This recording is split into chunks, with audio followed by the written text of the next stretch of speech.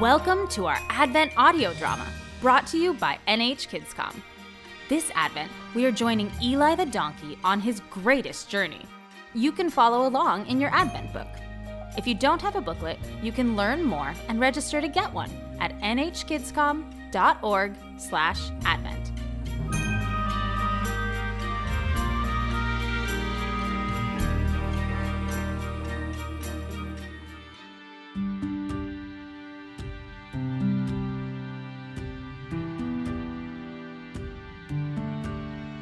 Last week, we left off with Eli, Mary, and Joseph standing outside Bethlehem, wondering where they were going to stay for the night. Did Mary find a safe place to have her baby? Was Joseph close by this time? Will the mysterious angel make another appearance? Find out today in this episode of Eli's Greatest Journey. If you'd like to read along with us, today's pages are 20 through 29.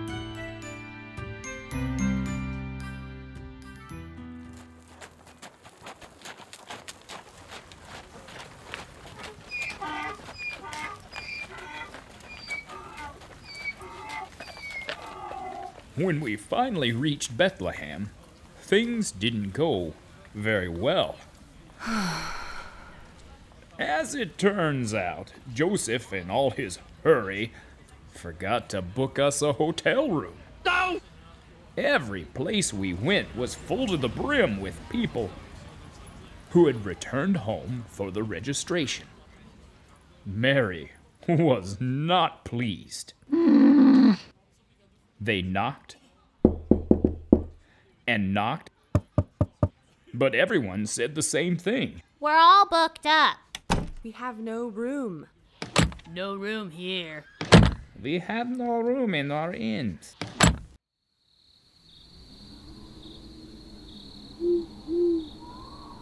It was starting to get cold and dark when we got to the final house on the edge of town. Joseph knocked on the door. A short man peeked around the door. Hello? He said. Joseph asked if the man had any room in his house for them to stay. The man looked at Joseph's tired face, at pregnant Mary, and me with my aching back. My rooms are full, but if you're really desperate, I can make space in my stable with the animals. It's a bit smelly, but there's lots of warm hay. Mary raised her eyebrows, but Joseph was already following the man around the back gate. I guess this is it for the night.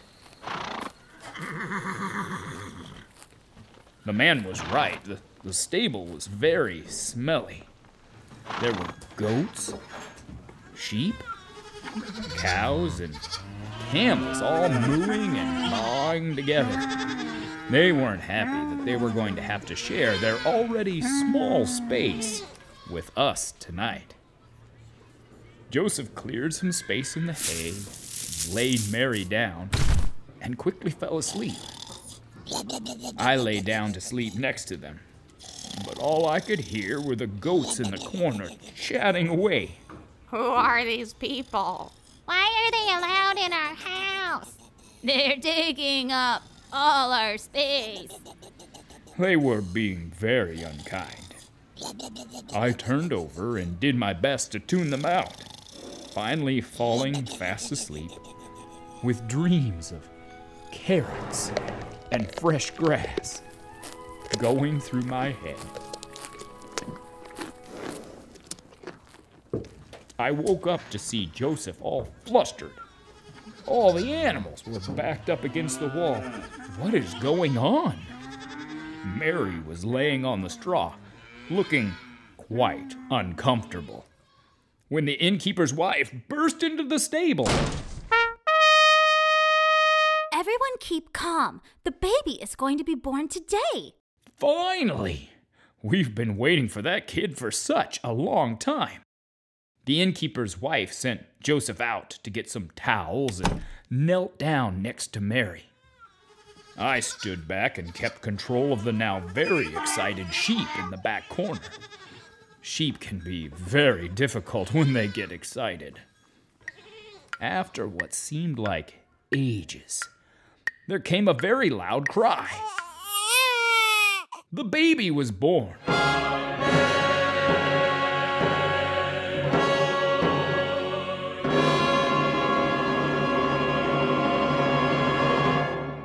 Now, I thought this was meant to be a very special baby, sent by God to save us all. But the baby looked like any other baby I had ever seen. He cried a lot, wanted food a lot, slept a lot, and needed his diaper changed a lot. He could do nothing by himself. How was he meant to save the world? They gave him the name that God picked for him, Jesus. This baby doesn't seem very special right now, but just you wait.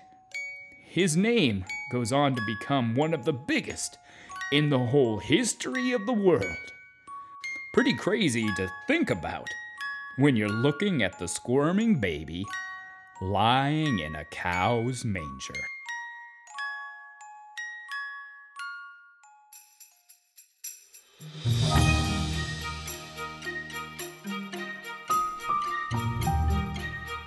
Thanks for joining us on this part 3 of Eli's journey. Families, this week's devotion looks at Philippians 3:8, where we look at how Jesus came down to be like us so that we could get closer to him. One of the ways we can do that is by spending time with him.